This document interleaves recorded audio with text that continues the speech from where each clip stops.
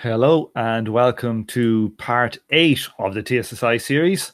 And we have a small panel so far here today.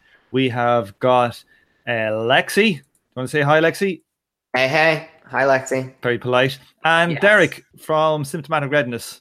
Say some. Bro. Yo. Okay. So last week we did all of chapter 6. And when I did the re-edit for the podcast, I realized that the last section was so incomprehensible, mainly because of my lack of understanding of certain parts. So I thought we'd give them a little rejig today and just go through it nice and quick. I think part of it is that this is a genuine kind of weird thing in Marx's theory, and it's sort of the focal point of a lot of the complaints and critique. And so I'm glad we're going to get to look at it again. Okay. I've given it a good hard thrashing during this week, and I've been emailing Andrew, and in the process of actually writing down my thoughts and making my question clear, I fully understood what the problem was. And I got Andrew at least to confirm it. So if we can, we'll just drop in. It's into this quote here and what Andrew says in response. It's these two guys here. Okay, so let me read this again. This is what Marx was saying. I think this is from Capital Volume 3, Chapter 9. Okay, here says Marx. It was originally assumed that the cost price of a commodity equaled the value of the commodities consumed in its production. Okay, so this is from, in Volume 1 of Capital, Marx decides that values and prices are going to be the same. Everything sells at its price. At this point, Marx is talking about how when you get rid of that, some bad shit happens. Okay? Yeah. And let's just recall that a commodity's cost price equals the sum of value transferred, or the constant capital portion of its value, plus the variable capital. Yes. So that is the cost of that product. Okay, so here he goes. But just as the price of production of a commodity can diverge from its value, okay, so the price of production, remember, that's kind of like the value of the product plus the average rate of profit, okay, can diverge from its value. So can the cost price of a commodity, in which case the price of production of other commodities is involved. It is necessary to bear in mind this modified significance of the cost price, and therefore to bear in mind too that if the cost price of a commodity is equated with the value of the means of production used up in producing it, it's always possible to go wrong. So here's what Marx is saying here. He's saying that, like, I'm going to make some shoes here right now, always with my shoes. I got some leather. I've bought some leather for my shoes. That's one of the inputs into the cost price. Yeah. I've got labor and I've got my raw materials. But my leather that I bought, they are being sold at a price that's different to their value. Okay. So we must be careful that we're not saying that it's the value of constant capital that's going to transfer. It's the price of constant capital. So it's the price kind of form of value. Okay. So that's what you have to get right. And let's say that you didn't have the price. What you'd have to do is have one system with values and one system with prices. And then they go and get all fucked up. They just go off on their own in two different directions. Does that clear it up? Have I said that correctly for people? That makes sense. I like how Kleiman puts it, where he's showing Borkovich acting as if this is Marx admitting his mistake. Haha, we caught him. He knows he's fucked up. Yeah. Well, yeah, I think that was transparently. That's a terrible, uncharitable reading. And what he's doing is being like, all right, I've been building my handy little model based off of basically bourgeois methodology. What we're going to do is relax one of these axiomatic assumptions that I was helping to build the model. When you do that, you got to watch out that you're doing it correctly. That's kind of what he's saying. Yeah, Right. that makes sense. I mean, it's also whenever you have a theoretical model and you say you have to bend part of it to comport it for reality, you have to be very careful on how you bend it. This is extremely important because, you know, you are a capitalist, right? When you go and you buy your raw materials, what are you paying for them? You're paying money. You're not giving them some kind of abstract, socially necessary average labor token. You're giving them money. You don't care about whether it's cheap or whether it's dear. You know, you're buying it with money. The other thing is like that Schraffians and the like, they take that paragraph there And they interpret that as Marx saying, oh, look, the transformation problem doesn't work. They literally say Marx owned up to the error in the transformation problem. That's like literally what I've read a paper saying. How the hell do you get that from that? That's a very, very dodgy interpretation. One, Marx didn't know what the transformation problem would have been because it wasn't even formulated in his lifetime. So the idea that it was. Was it? No, it was, Derek. The transformation problem was like pre-Marx, and that was like the greatest problem with classical economics prior to Marx, that they could not understand why the winemaker would get a higher price for his labor than a baker would get. And this was one of the things that Marx actually solved. The transformation problem, that's what used to be called the transformation problem back in the day. And then it subsequently kind of morphed into, oh, Marx's transformation problem doesn't work. I was about to say, but to me, that's an equivocation of problems because the transformation problem in classical economics isn't the same as the transformation problem people are accusing Marx of. Well, they're fairly similar because Marx's solution for it was this idea that there is value and there is price. And the modern interpretation of his showed that there was an error there if you value them simultaneously. And they say, look, his transformation of values into price fucks up. It's like a problem with Marx's solution to the transformation problem. Is probably what it should be called, but they just get rolled up into one. Well, it's a square rectangles thing, right? Like Marx is one of the last significant theorists working in the classical political economy tradition. This is a problem with the classical political economy tradition. Marx tries to solve this in the classical political economy tradition, and whether he succeeds or fails basically tells you how you feel about the classical political economy tradition. Can I just read this paragraph here? What follows from all of this is that commodities have a single cost price. There's no separate cost price that depends upon the values of the means of production and subsistence. Indeed, Marx seems invariably to have referred to the cost price, never separate cost prices. Moreover, Alejandro Ramos, so this is the guy that used to be a single system or a simultaneous who moved over to the temporal system. His innovation is the melt, is to name the melt, or he called it the MEL. Moreover, Alejandro Ramos has called attention to a passage left out of Capital, Volume 3 by Engels, its editor, which expresses the value of a commodity as capital K plus S, that's cost price plus surplus value, and the price of a commodity as capital K plus P, cost price plus profit. Okay, so one of them is the value and one of them is the price. Okay, where one has got surplus value, another has got profit in it. Marx's use of the same symbol, capital K, in both expressions makes it especially clear that values and prices share the same cost price. Basically, the same symbol, small k, appears throughout Volume 3 as edited by Engels. That k does not represent a value magnitude in some places and a price magnitude in others, is clear from the two passages that use k in connection with both the price and the value of the commodity. That's pretty slam dunk. My God, Engels, why did you cut that out? Well, he didn't anticipate such skullduggery. That's the guts of all of that. So to me, that's very clear that the dual system, people think the dual system is needed because, the value of a commodity and the price are different. Okay. Mm-hmm. But what Marx is trying to model is reality. He's not trying to model some vague value theory or a labor theory, capitalism or something, whereby he's got a totally new price system that's just in labor hours that everybody should be using. He's not saying that. He's saying there's one system, you pay for things in money and you work, but there's this other representations of this value behind the scenes, which are causing prices to move in certain ways. Trying to say that Marx was a dual system theorist is idiotic, really. But I think, maybe people went towards it. Some people did to get away from what they thought was the transformation problem. Because if you split them apart, you don't have to worry about values and prices and how they interact. You just say, here's value shorn of price, and here's price shorn of value. While in reality, Marx would say price and value are two expressions of the same reality. I mean, this all makes sense if you're afraid of the transformation problem for some reason. You want to just really get around it.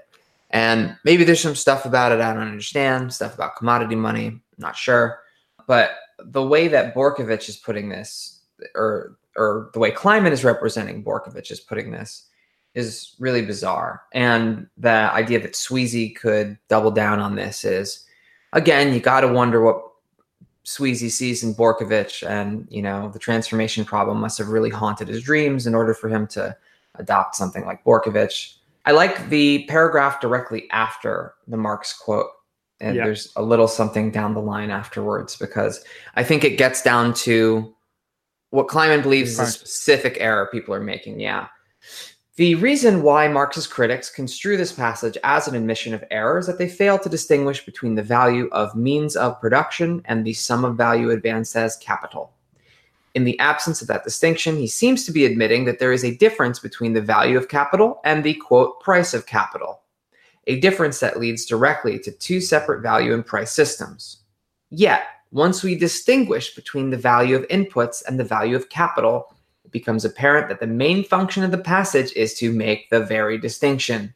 Rather than admitting error, Marx is anticipating that readers might, quote, go wrong if they overlook the distinction, as they now have for almost a full century. Like my problem, the whole reason why I got confused reading this passage is because of this word here, which I'll highlight. He says the sum of value advances capital.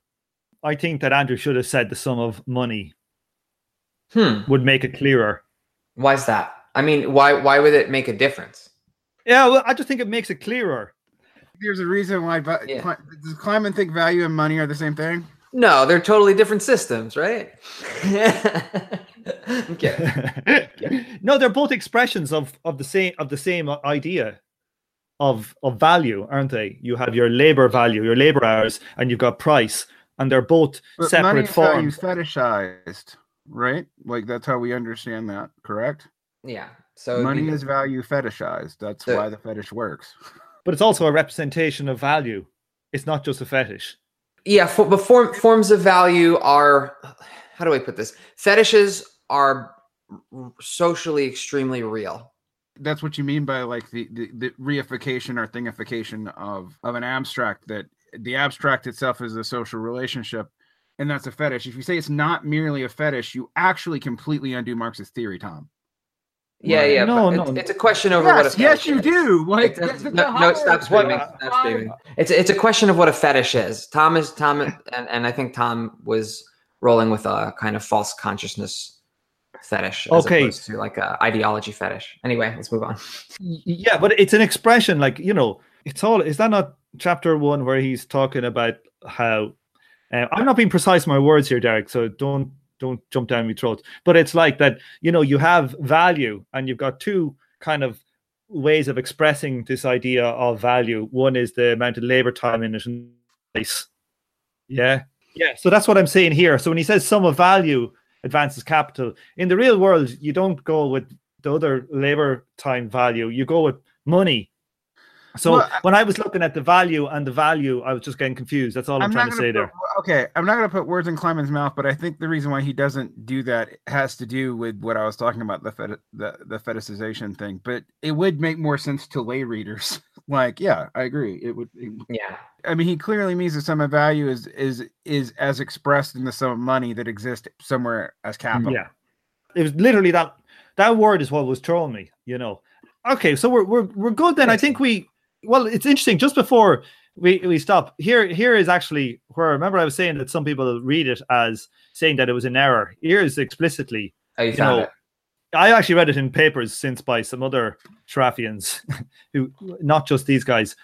It was based on Borkovich, claimed that in Chapter 9 of Capital, Volume 3, Marx recognized that his account of the value price transform contained an error. Sweezy seconded this claim in 42, citing the following passage. That as evidence that Marx was aware of his error. Yeah, that's why I was throwing down on Sweezy. Like, Sweezy is interesting. He's like the Marxist economist of his generation, but when you look back, so much of what he proposed was wrong-headed. And this is perhaps part of why his methodology, I guess his methodology must have been wacky. And this just might be why. Something wacky anyway there. It's a conspiracy. It's a goddamn conspiracy.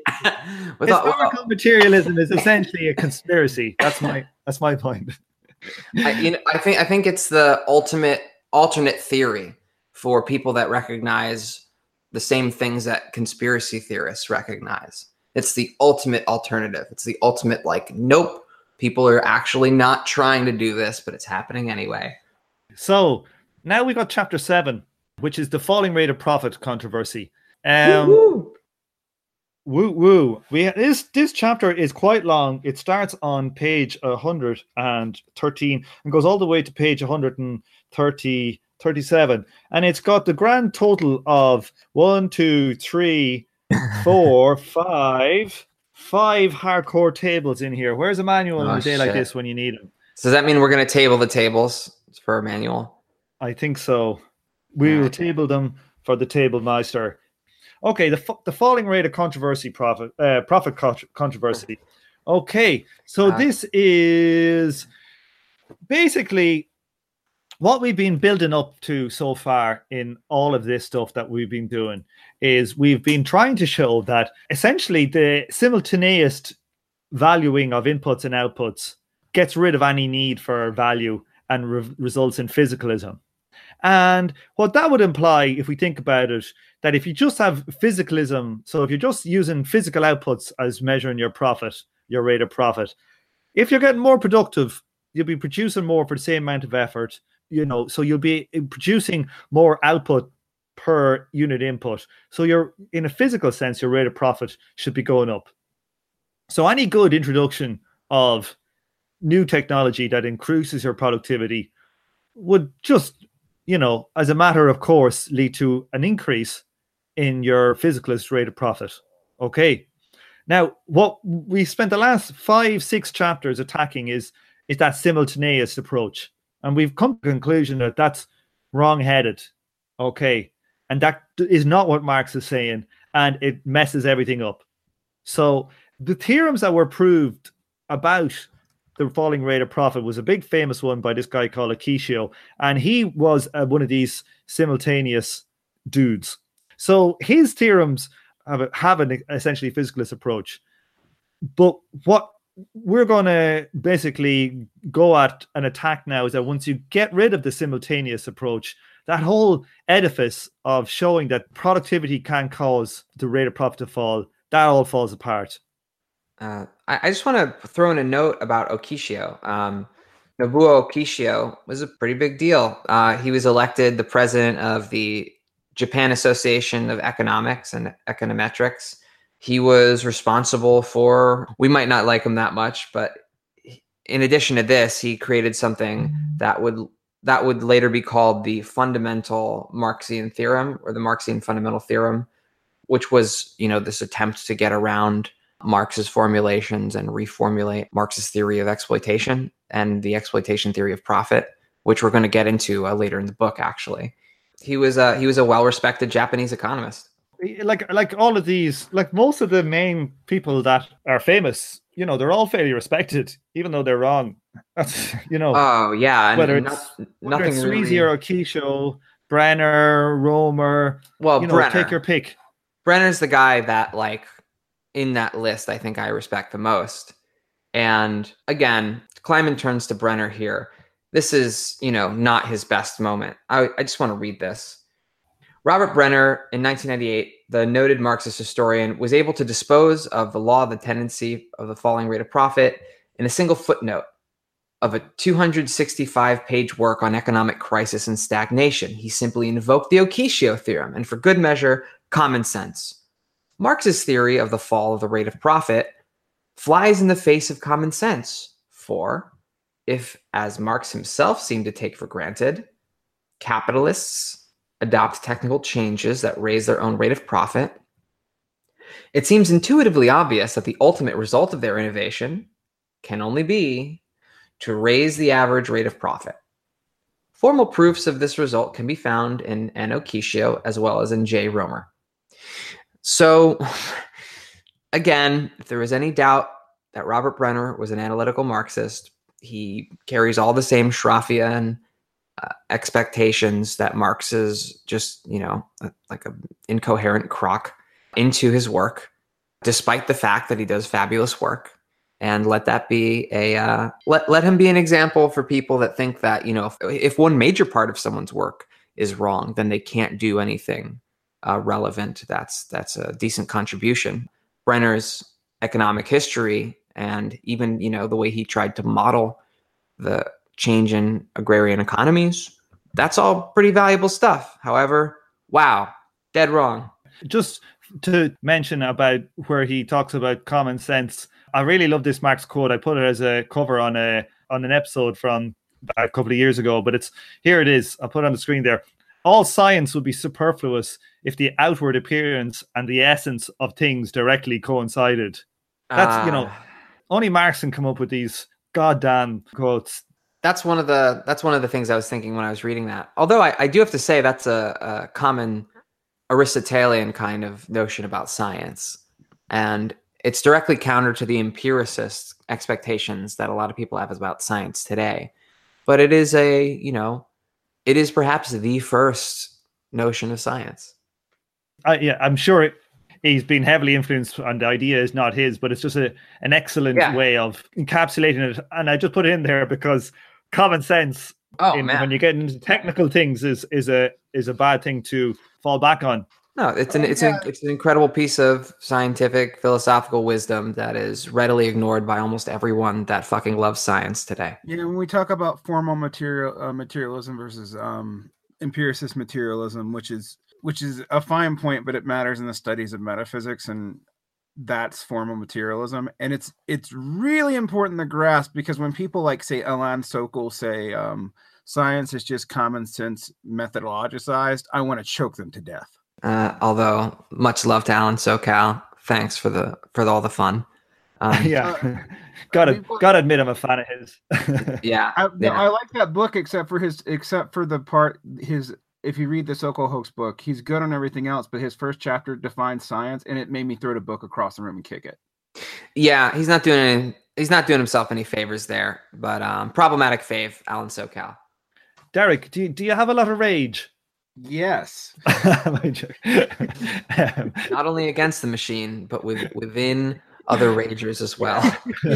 Rage against the humans. Rage against pretty much everything. Yeah. Rage against everything existing. Let me just read this quote here. This is from Robin Hannell. I went to interview Robin Hannell a few years ago, and I was so tired I couldn't do the interview, and I had to cancel it with him, and he never responded to me again. So if you're listening, Robert, this one's for you. Robin, it's Robin, isn't it? Yes. Okay. So got his name wrong. Well, now he's definitely not coming back. The most recent such dismissal as of this writing is that of Hannell, a radical economist. He's a guy who came up with participatory economics with the guy who ran ZNet. Michael Albert. Them two boys together did participatory economics.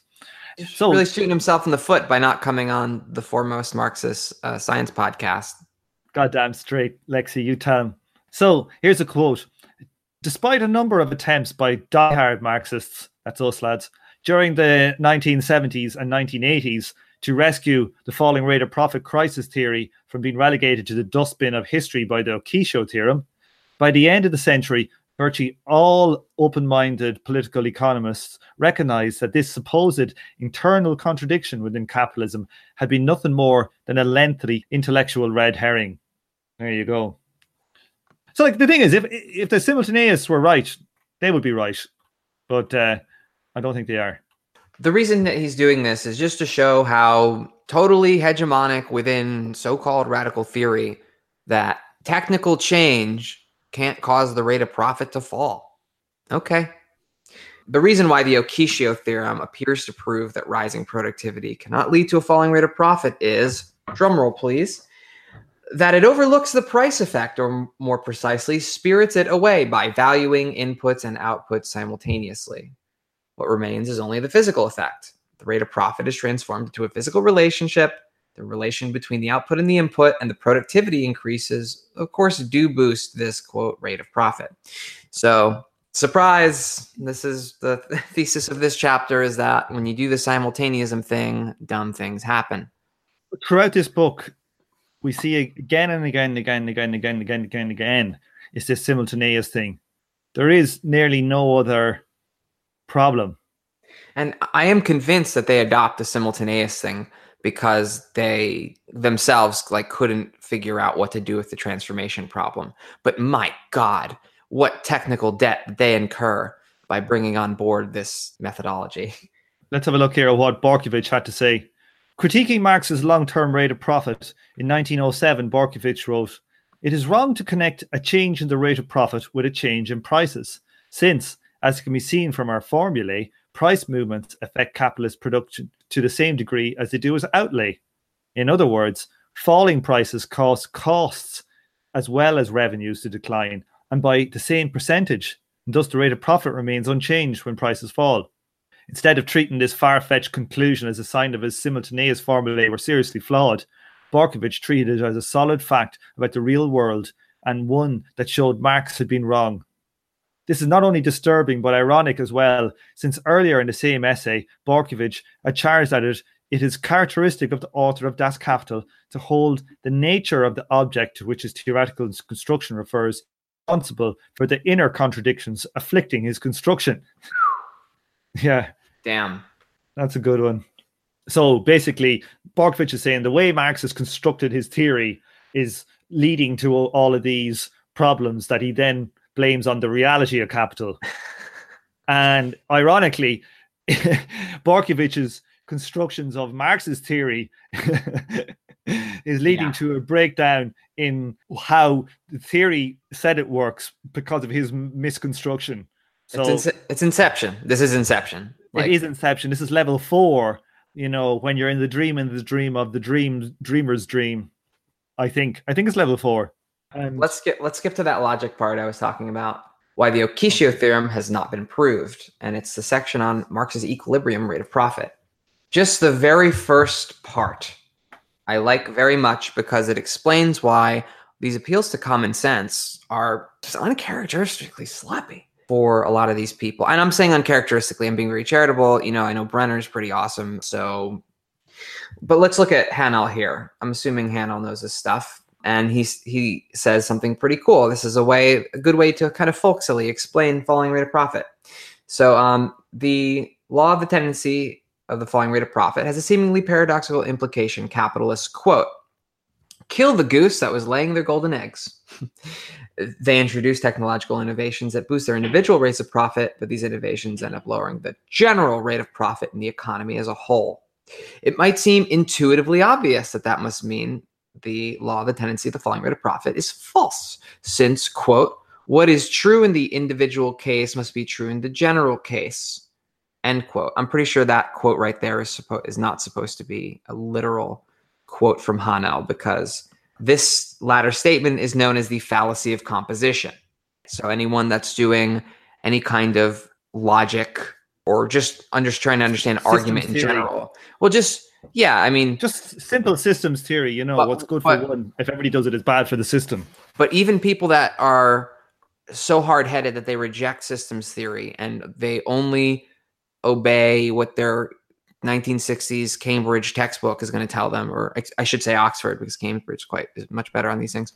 You still have the fallacy of composition. You can't do that. There's air on Earth. Earth is in space. Therefore, there's air in space. You have to divvy up these things in analysis and pay attention to that. I like that because this common sense that they're talking about is actually, if anything, against systematized common sense. There's some intuition it's appealing to, I think it's an ideological one more than anything else. And I don't think that's what, Brenner is trying to do, because, again, Brenner's politics, he makes, like the rest of the analytical Marxists make Robert Brenner look like Lenin, you know what I mean, in terms of politics. So I don't think it's because he's so cool with capitalism. But someone smuggled that in there, and for some intuitive reasons, maybe it's a Maybe it's just faith in technology. I don't know. I really don't know. I don't like speculating about it like this. I like this one, this part here. It says, according to this is basically saying what Akishio's theorem is going to say. According to the theorem, Marx's premises actually lead to the contrary conclusion, than what we normally think. Technological innovations which boost the innovating firm's rate of profit can never lower the equilibrium rate of profit. In most cases, they cause it to rise. Okay, that's very important. He's highlighted here, never. Because we're going to find out later on that they can come up with little values that'll show that it's going to cause it to lower. I think that there are some weird values as well, which come in. And if you can show one value where it's wrong, your theorem falls in its ass.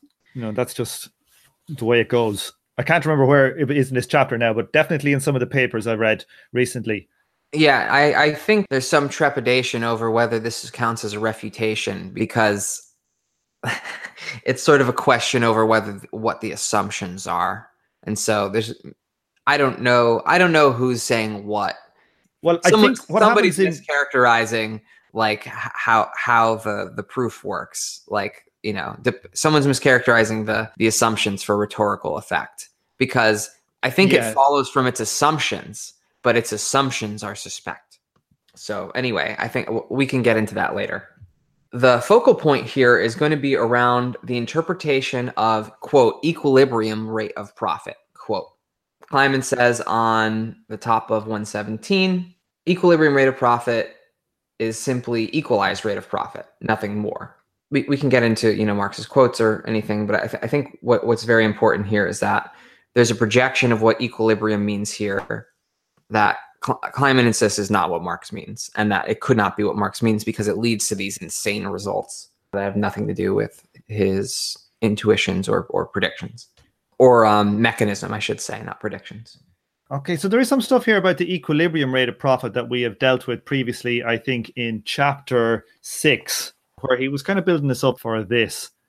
So on 7.2.2, the Okishio theorem's equilibrium rate of profit, it's at the bottom of 117. So talking about why the, quote, equilibrium rate of profit is always higher than the original one, or equal to it if all the tech innovation occurs in a luxury producing industry.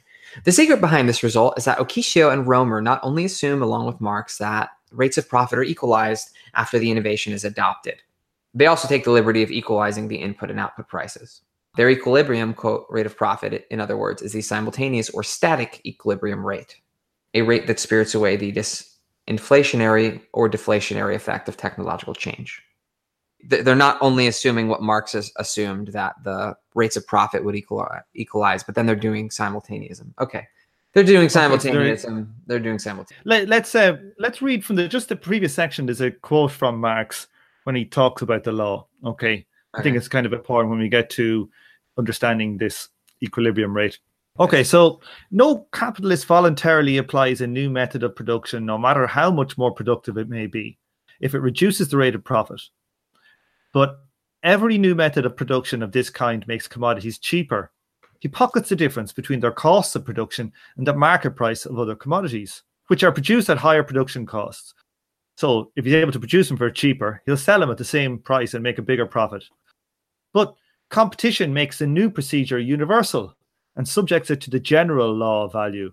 A fall in the profit rate then ensues, first perhaps in this sphere of production, and subsequently equalized with the others. A fall that is completely independent of the capitalist will. Okay. It's explicitly temporalist, he's saying there. Yeah. I wanted to zoom in on the part where Kleinman is saying that the Okishio theorem is like logically inconsistent, top of 118. It is true that if the rate of profit is equalized, then firms in all industries obtain the average rate of profit and sell their output at its average price, aka price of production.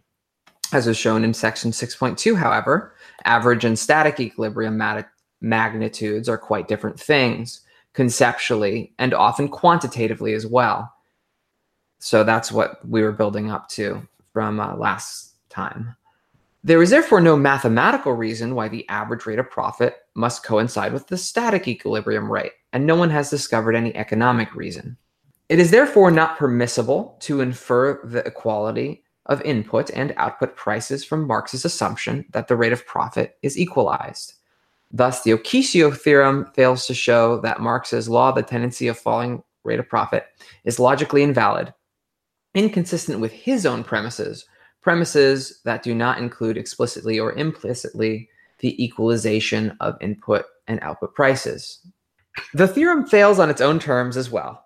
Starting from the premise that rates of profit are equalized after the technological innovation, what it supposedly deduces is a new static equilibrium rate of profit that exceeds the original one.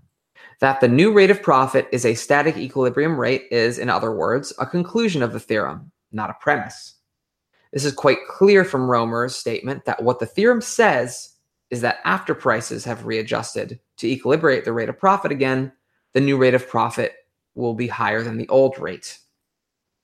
The readjustment of prices that causes the rate of profit to equilibrate is what Romer, faithfully following Marx in this regard, takes as his premise. That this leads to the establishment of a new static equilibrium rate of profit is clearly part of Romer's conclusion.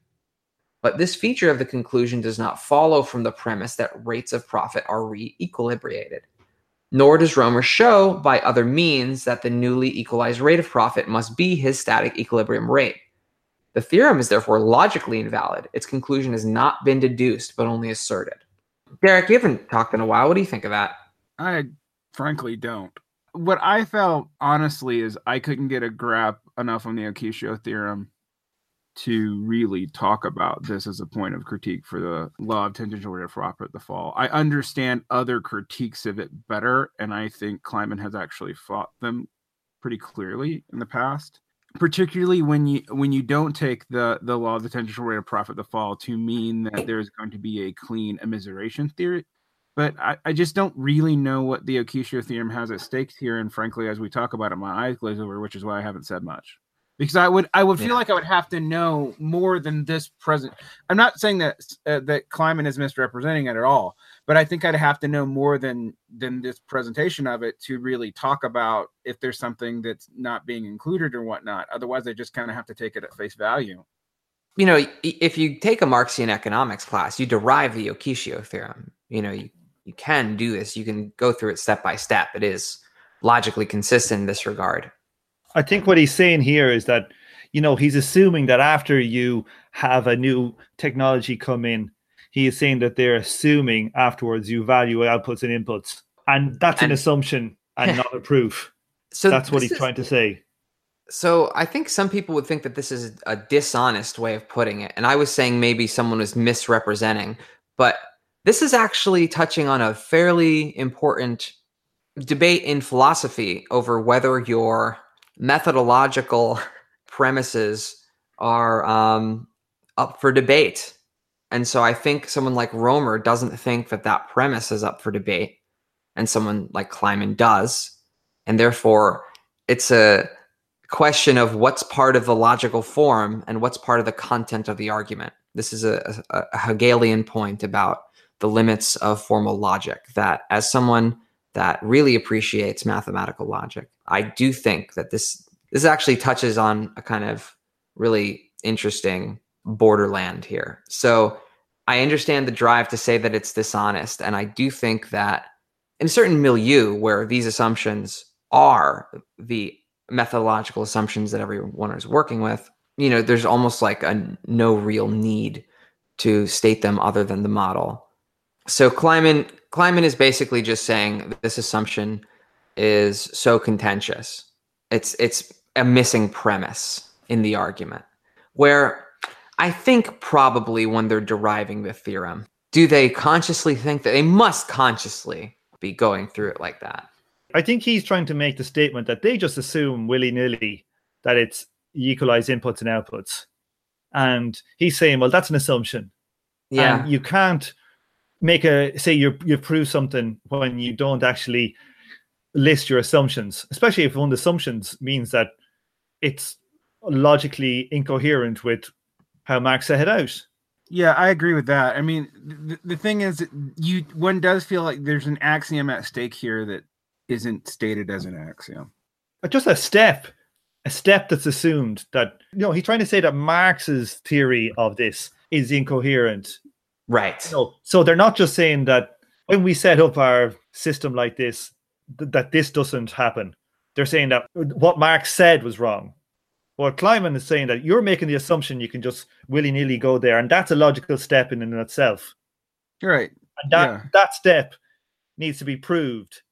And Kleiman is saying, look, that step has never been proved. In fact, when you look at what Marx says, it's the opposite. You can't make that step. So it's illogical on its own basis. So if you take this in terms of like formal Aristotelian logic, what you're doing is you're sneaking what should be a premise into an axiom so you don't have to prove it. Yeah. So as an economist, I can see why this is just a proof. Yeah, this is just a proof for an economist. Whereas as someone who's thinking logically, like just from a more abstract standpoint, that does seem to be a smuggled in assumption. I was actually listening to an economist justify that this methodological, not this particular, not the Akosho theorem, but I was doing some other research on the way economists responded to, like, say, Steve Keen's book and whatever. And I think it was a guy named Chris Auld. And he was talking about how this methodology of just taking assumptions that you know to be empirically false to generate a model and then finding out how that model could be true with empirically afterwards, even though the model assumptions are nuts, is basic across the board economic methodology. Yeah. And they do that, and that the economists know that too. They know the assumptions are not valid, but they're doing it to generate a simple model so that they could find something to then empirically test. And that makes sense, kind of, when you're doing something like econometrics. But when you're trying to disprove logical consistency, that's a completely bad faith methodology. So it's taking a methodology that kind of makes sense in one field of study and applying it to another field of study in a way that it really doesn't make sense. So I guess I do have more to say about this than that. I have been studying up on it, but I just came away is this a problem of two completely different worlds not knowing how to talk to each other? Like the world of neoclassical economics versus classical economics, and the gulf shall never be met. Yeah. I guess I trust that these people are stating their assumptions mathematically, if not, otherwise. Yeah, but if they state in mathematical, but the thing is, part of what's at stake here is not a mathematical argument, and that's right. The important thing here is really, is it a representation of Marx? But I think at this point, like it follows from its assumptions, but the assumptions don't model Marx. Right, but it's claiming that the assumptions do model Marx, and that's where that fails.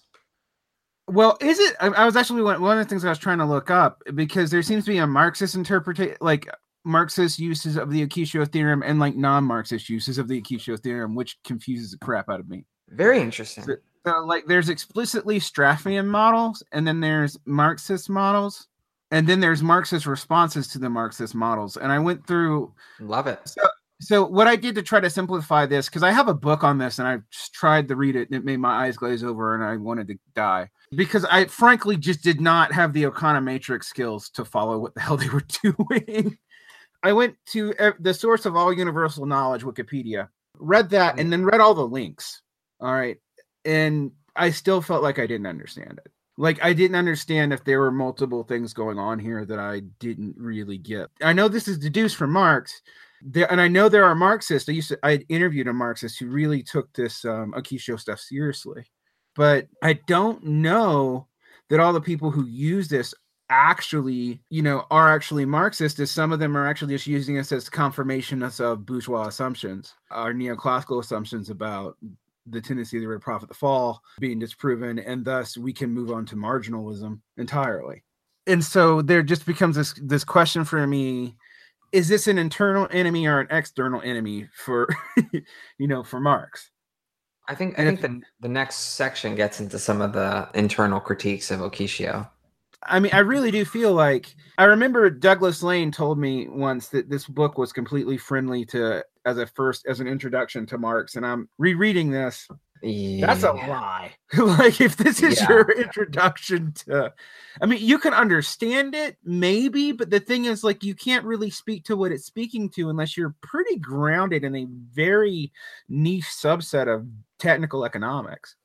I think that's the maybe biggest problem of the book, is you wonder who it's directed towards, because it does some really good bare bones explication of Marxist theory and then goes to these high level debates that Well, are. but I feel like it is like a summation of a person's life in defense of a certain element of Marxist theory, i.e., that it is internally consistent, and it is a summation of that work. But that work is background in battles that most people just wouldn't understand. All right, that's fair. As someone that makes a bunch of media basically for myself that other people like to happen to enjoy, I can vibe with that, and I appreciate me too. I mean, we understand. Like, I end up being obsessed over certain elements of Marxist theory that are kind of my own personal hobby horses. At the same, me and my love of the Kritik of the Goethe program, for example. But at the same token, like, if I was to write a book about that, it could be the summation of my battles on the internet or with other scholars or whatever. In this case, it's other scholars. But I don't know that it would necessarily even be a good introduction to the Kritik of the Goethe program. That's not a criticism of this. The criticism of this book is not so much in the book itself, but the way people have tried to use it. Because I really don't know exactly what's at stake with the Okishio theorem, except that I came away feeling like it could be self-consistent, but it can't be right about Marx, and it doesn't prove. And like, you have to prove the decline, the tangential decline rate of profits in another way. Like, that's all I got out of that. So, like, upon reevaluating, it appears that there are two assumptions. It's the simultaneous valuation, but also the assumption of equilibrium rates of profit. So this is really like a contentious interpretation of Marx. Right. And to be fair, those are both neoclassical assumptions, not classical assumptions. So It feels like you're reading them back into Marx anyway, but they are assumed in general in the field of economics right now. Yeah, exactly. So it's a question of what's logic and what's content. Let's move on to the simultaneous critiques. A few of these are coming from simultaneous Marxists. So these are trying to basically, from a simultaneous approach, rescue the long-term falling rate of profit from the Okishio theorem. Okay? So these are people like Leibman, Foley, I think Sheikh has got some in here. Yeah, there's Nakatani, also econophysicist Farjon and Mashover. Mackover, yeah. I'm totally fucking up everyone's name. Farjon and Mackover. Thanks. Flying the flag for Europe here. Now, okay, so let's have a look here. So, like, I think basically these are, it seems to be like they just slightly changed the Okishio theorem's assumptions and then proved something slightly different. A number of works critiquing the Okishio theorem from within the simultaneous framework have shown that the physicalist rate of profit can fall for a variety of reasons. Yet these works do not vindicate Marx's long-term falling rate of profit, since they do not show that a rate of profit can fall because labor becomes more productive. Okay? These are kind of ways to show that, look, the physical rate of profit can fall, but due to other things, Right. They're trying to defend it by getting a bit of sellotape and a bit of blue tack and, tying a few bits of baling twine and, When I see theorists I respect do this, it makes me very nervous. Yeah.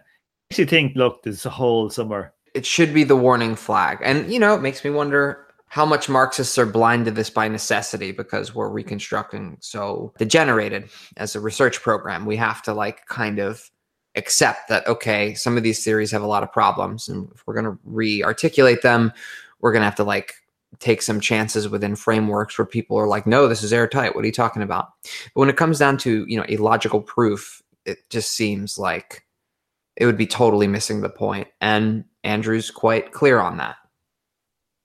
Yeah, I think he's crystal clear on what the problem is, and he's attacking directly the problem, which these few guys doesn't seem to be doing. It kind of reminds me of I had a teacher in primary school, and he was a bit of a wild man.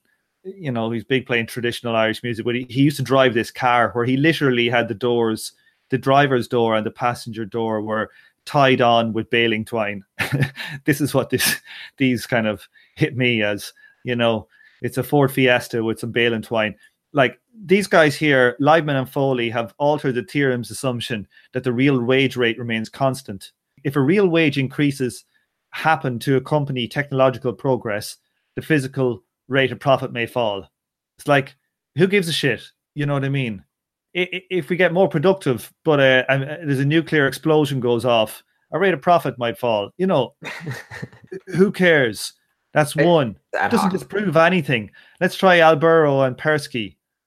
Show that the physical rate of profit can fall if new machines are prematurely scrapped. Great one, lads. Yeah. Right. Okay, cool. Next? I'm being a bit pithy here.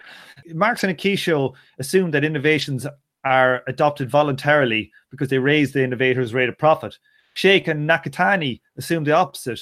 Innovation in their models is a defensive response to cutthroat competition. The technologies that firms adopt are not those that yield the highest rate of profit given current prices and wages, but those which will best allow them to survive when cutthroat competition in the industry forces down the price of product. Adoption of such technologies can cause the physical rate of profit to fall, but since it falls because the new technologies are less, not more productive. Yeah, these models do not vindicate the long-term falling rate of profit. I mean, hold on a second. That doesn't make sense. It doesn't make any sense. Just move on. But you got to wonder though, why doesn't that? Is Anwar Sheikh really, not? People are grasping. They're grasping. No, I don't know. I don't know. When I see a sentence like that, I really got to check the source material. And I wonder if his new work is sensitive to the same objection or vulnerable to the same objection. I think his work has changed substantially over the years. I think he was trying to come up with any type of a way to shore up Marx, and probably came up with a load of different weird and wacky ways. You just come up with one, you write a paper, and then you go, maybe not. Let's not be too harsh on them. But they don't seem like they're attacking the actual problem at all. Here's one that I was just reading when you and Derek were going on your discussion there about the previous bit. I was trying to read this, clear this one in my head. I'll read this bit out loud, because this is the guys who I kind of want to study soon enough. So I just wanted to see what Andrew says about it here, because I think he seems to give this some proper respect. Okay. It has often been suggested that the physicalist implications of the Akisho theorem can be circumvented by abandoning its and Marx's assumption that the rate of profit is equalized after technological innovation occurs. In the absence of a uniform rate of profit, supposedly anything can happen. Yet Farjun and Machover, who studied this possibility very carefully, came to the contrary conclusion. There are definite laws governing the distribution of rates of profit. Since by rates of profit they mean physicalist rates, the physically determined rates of the simultaneous dual system interpretation, Farjun and Machover concluded the continued viability of capitalism will depend on the ability of continual innovation in the methods of production to keep pace with the merely quantitative expansion of the economy. In other words, physicalism implies that technological progress boosts profitability, whether or not the rate of profit is uniform. Okay, so these dudes, Farjun and Machover, they took a statistical mechanics approach to economics and tried to model the economy using statistical mechanics techniques. So what they would say about the economy or a particular sector or whatever, that there's not like a rate of profit in a sector. There are loads of firms in a sector and they all have their own individual rate of profit, but they form a distribution. Okay. And what Farjun and Machover would say is that there are laws which influence the distribution of the rate of profit as opposed to the average, say. Their laws are about the distribution. Okay. Now, this bit here I find a little bit confusing. Since by rates of profit they meant physical rates, Farjun and Machover concluded the continued viability of capitalism will depend on the ability of continual innovation in the means of production to keep pace with the merely quantitative expansion of the economy. Now, I don't know about that. Like, why couldn't it just keep going forever with no productivity increases? I don't see why. Can we say this in different language? So this is saying the continued viability of capitalism. So if capitalism is going to keep going, right? If it's going to keep going, it'll depend on the ability to increase productivity to keep pace with the quantitative expansion of the economy? So the merely quantitative expansion of the economy is the vague phrase in question, because I would really need a lot more context to understand what the fuck's going on there. I mean, it does seem the continued viability of capitalism would depend on its ability to grow exactly production. I don't think that would be, but that merely quantitative is either superfluous verbiage or. Oh, okay. I think I know what he's saying. I think he's just saying that it just needs to expand to survive. That's all he's saying. But I mean, that seems fine. But what is meant there by merely quantitative? And I mean, also, I would really doubt that Farjeon and Machover or their followers, the people that are elaborating on their work, would agree with the simultaneous dual system characterization. The thing that, dual system, maybe, I don't know. The thing that really strikes me as hard to believe is that people that are afraid of averages, like regular economic averages in general, like the econophysicists, they're sort of allergic to this. They're like, that's a garbage concept. There's no average. That these people would then go and equalize input and output prices in equilibrium. Like that is just that would be unfathomable to me. I think this is such a side note in such a long book. And I think we'll have to park it and say that, look, we're going to have to study what Farjeon and Machover did to figure out whether Andrew is correct here or not. I know that we have antagonist 1DZ is saying that, and here that there's a mistake in the book here, that he's wrong. And I know antagonist is a kind of an expert in that work of Farjeon and Machover. So fair enough, it could easily be a mistake here. But I don't think it really matters for the rest of the chapter too much. Yeah. But I all I wanted to point out about this is that, we're going to be looking into this work later. So we're going to be able to tell for ourselves whether that's a fair representation. Because, in a lot of these characterizations, I'm thinking to myself, did this person really do that? And if Andrew doesn't quote enough, I have some doubt. Like with Brenner, I know he's not. I know he's representing Brenner fairly. Yeah, and actually with Sweezy, he's representing him fairly too. Yes. So it does make me tend to think that we can kind of trust him, but when I look up certain things that seem highly inconsistent, I don't know if people's ideas have changed or what. So I think there's just decisions that they make in their models that Andrew believe logically and mathematically are equivalent to physicalism, and that would be the contentious claim. And so I think we can move on from here. I think that Andrew would disagree with Farjeon and Machover's theory, but I think that he would definitely respect the theory as a work of economics. Put it that way. I hope so. Chapter 7.3, physical determination of profitability, obvious or implausible. Interesting. Now, so the physicalist notion that greater productivity must translate into greater profitability is, in general, the reason why that the law of the tendency of the rate of profit to fall is dismissed. So this isn't Straussian and simultaneous Marxist specific, but policymakers, politicians, news media. And the point of this section is to show that this is not only not self-evident, but it's actually highly implausible.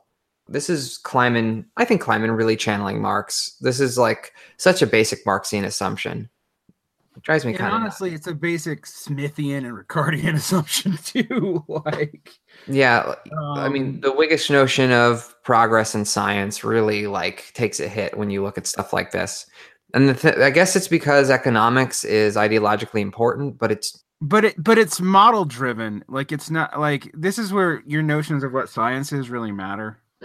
Because since it's model driven and almost entirely model driven, and 80% of economics is actually empirical econometrics, to be frank, as it currently exists. But those empirical econometrics are based on assumptions that are being applied. And I actually was trying to argue with an economist about this because I was thinking about education theory, and this will make more sense in a second.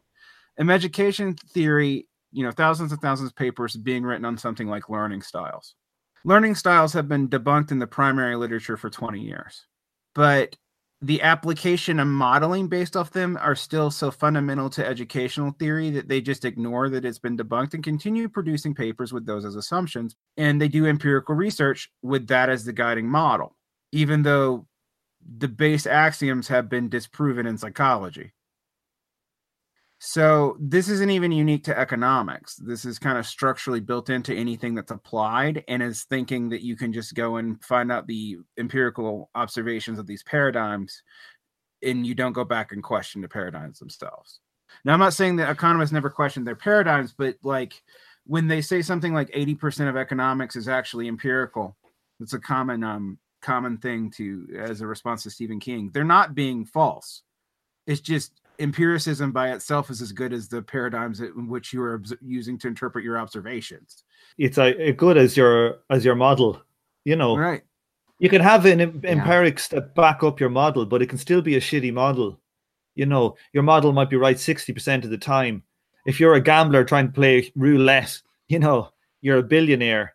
But when it comes to economic prediction, that might be next to useless, or physics. Yeah. You know what I mean? Yeah. I mean, my favorite example of this historically, Lexi, will make you understand this. If you were applying Ptolemaic astronomy into the 20th century, your prediction accuracy was going to be higher than heliocentric astronomy. Because the bad model had been empirically reified with all sorts of completely false ad hoc excuses that it was predictably more consistent than the true model was. That's pretty great. They had so many different extra ellipses and everything going on that it was better than like Newton. Yeah, it was. It was more predictively accurate than trying to apply Newton, and you didn't fix that till the 20th century. That's so cool. Yeah. When you know that, it makes a lot of research paradigm failures make a lot more sense. Now, the person who pointed that out to me, though, was actually Umberto Eco. He wrote a book about Whiggish notions in science and like medievalism, and how like a lot of that Whiggish history causes you to miss that like some of those medieval paradigms that were false got so refined that they were predictively hyper accurate. And then he was using that to make a point about our paradigms, because sometimes we're just ad hoc refining a paradigm that's bad to the point that it looks like it's completely consistent because we keep on adding ad hoc assumptions. And we don't even realize we're doing it. That to me is like the beauty of Marx, is that I think it's so stripped down.